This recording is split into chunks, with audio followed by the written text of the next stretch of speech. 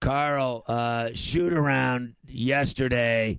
You had a shoulder tweak or something, but you were able to go, and that was a great game last night. Obviously, a huge win for you guys, 3 in a row. You kind of blew the lead, but then got it done against Dallas. Take me back to Thursday morning and how you were feeling, because you ended up having a great game last night. Well, yeah, I wasn't sure if I was going to play.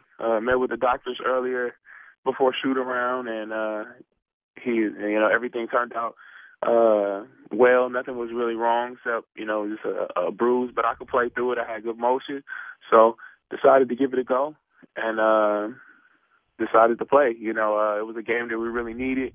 Dallas is a good team. Unfortunately, they was playing without Chris Kaman and Dirk Nowitzki, but they came to fight, and it was a big game for us. I mean, it really was. How about David Lee? In New York, we always regret, I think, fans, they just trip out whenever they hear David Lee having huge games, because he was so great young in his career with the Knicks. And last night he went 20 boards, 15 points, 9 assists, even had a steal. And he just had a freak game. I love watching this kid play, and he's just a mess. When he starts going, you guys are winning. I mean, he plays so hard. David Lee is one of the better players in his league. Obviously he's an all-star. He's been flirting with the triple-double for like the last 2 or 3 games. Obviously he's had triple-doubles in his career, and he's also had one this year. But he can do so much more than just rebound. He can score, he can pass, he can defend. I mean, he's just a really good leader for us, and I'm glad that he's on my team.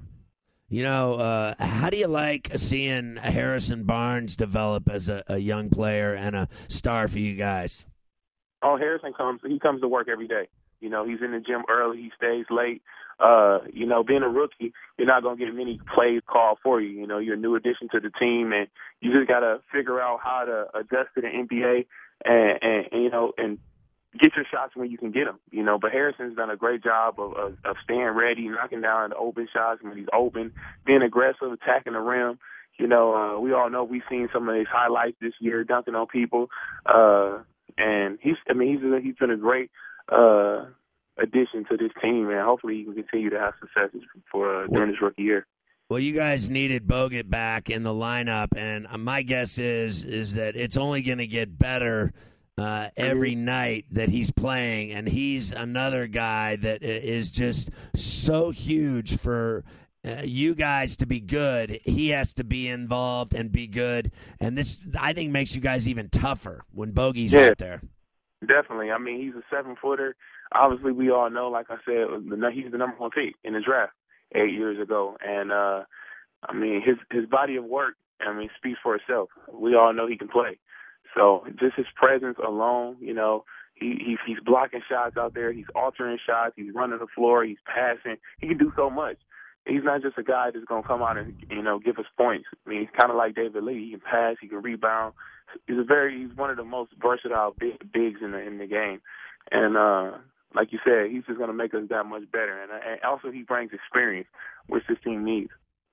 Did you think Steph got shafted for the All-Star game? Man, yeah, Steph's definitely been an all-star. I mean, he's done an amazing job of playing, this first half of the season, and unfortunately things didn't go his way. But in my eyes, he's definitely an all-star. Unfortunately, you can only pick a certain amount of guys, but I mean, we all know he's an all-star in our eyes.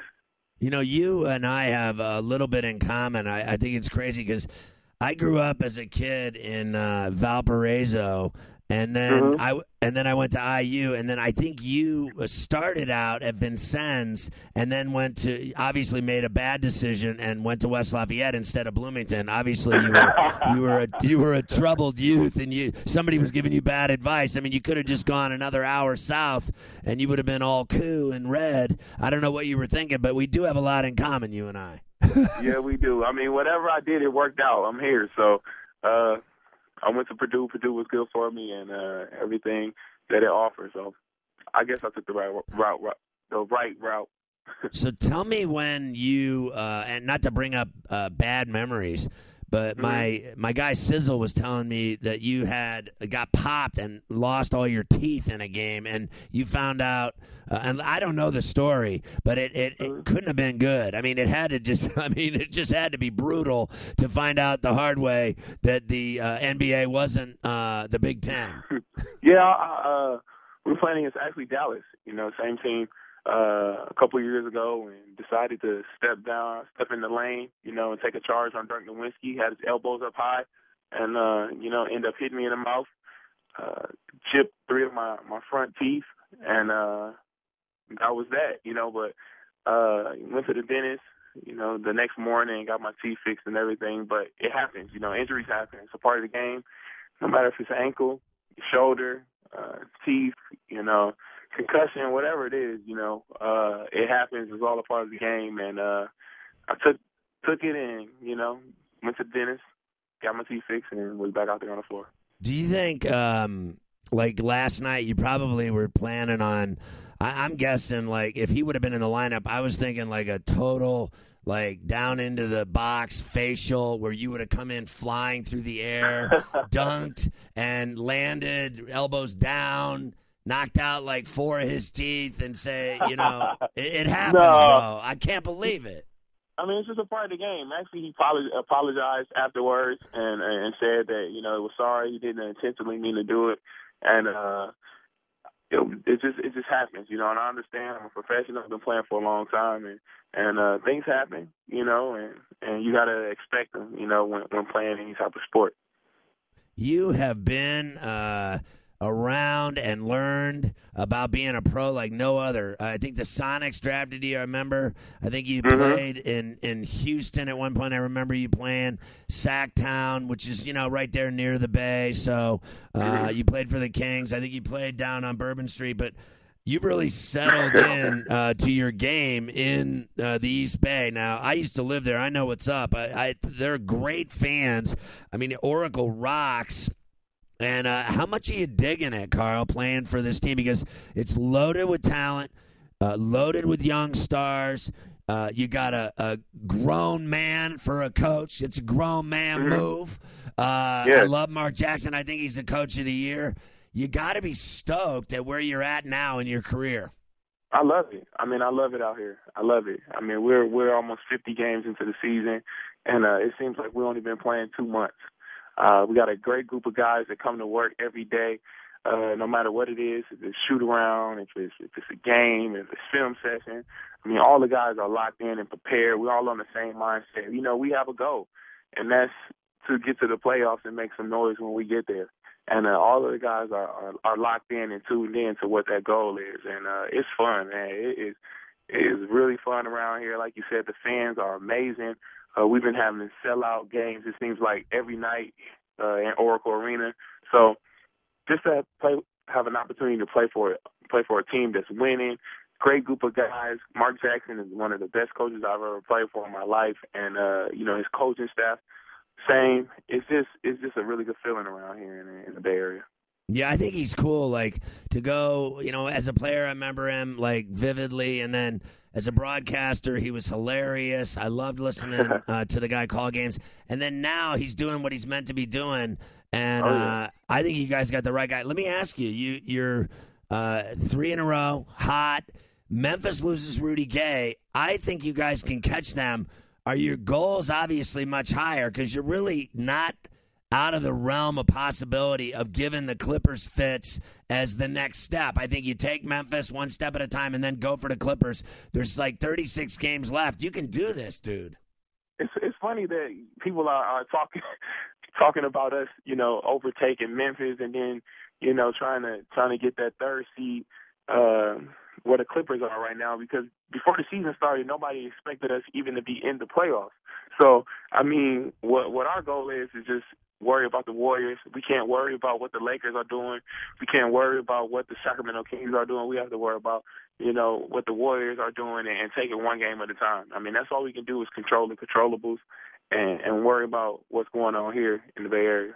I like that. Control the controllables. How about control this? How about my Hoosiers dropping like a 35 bomb on the Boilers the other night in West Lafayette? What's up with that, Carl? What was up with that? I've never seen a beatdown like that. I think my mom used to beat me like that with a meat tenderizer when I did bad things. You talk about a beatdown. Man, that was more than a beatdown. That was a smackdown. That was when I broke into that house as a kid and my dad gave me the frat paddle to the tush, kind of beat down. Man, it was hard watching that game. You know, I question myself, is Indiana really that good, or did Purdue really just play that bad? I have no idea.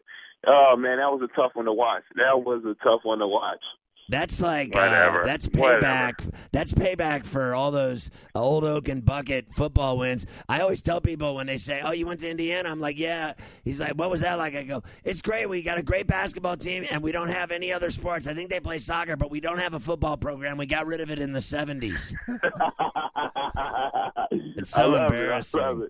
I love it. Listen, Phoenix tomorrow night, big game. You got them at home. I think, they're awful. So, in my opinion, take advantage of them, win another one at home, keep rolling. But a good Saturday night date. I'd take the old lady down to see the Warriors, who seldom come out to play. Yay, beat down the Suns. That sounds like a great night out. A little pasta, maybe? Yes, it does. A little pasta. I mean, it'll be a sellout. Get you a little pretzel or some nachos, popcorn, and watch the show. I love it, man. You know, I'm rooting for the Warriors. I used to do my show there, and every night when the Warrior game ended and my boy Fitz would hand off to me back in the studios down on Hawthorne Street. I wish I still lived in San Francisco. I live in the mean streets in the Big Apple. But listen, Carl, I love you. Great season. I love watching you turn into just a force now for the Warriors. I'm rooting for you. Stay healthy. I had that rotator cuff surgery, labrum, tricep tear. I hope your shoulder gets better. That can be nagging and painful. You can't do anything. I hope you stay healthy. Keep rocking. Get to the playoffs. Win a playoff series or two. And keep doing your thing, man. It's great having you on the bench on CBS Sports Radio. All the best, brother. Thank you. Appreciate it, man. Boiler up. Listen to this guy trying to give me some boiler up. I got some Hoosier for you. Now go on, go rub down that shoulder. Don't get smart with your elders, son. All right, Carl, be good, man. All right, later. That's my guy Carl Landry of the Warriors on the bench on CBS Sports Radio.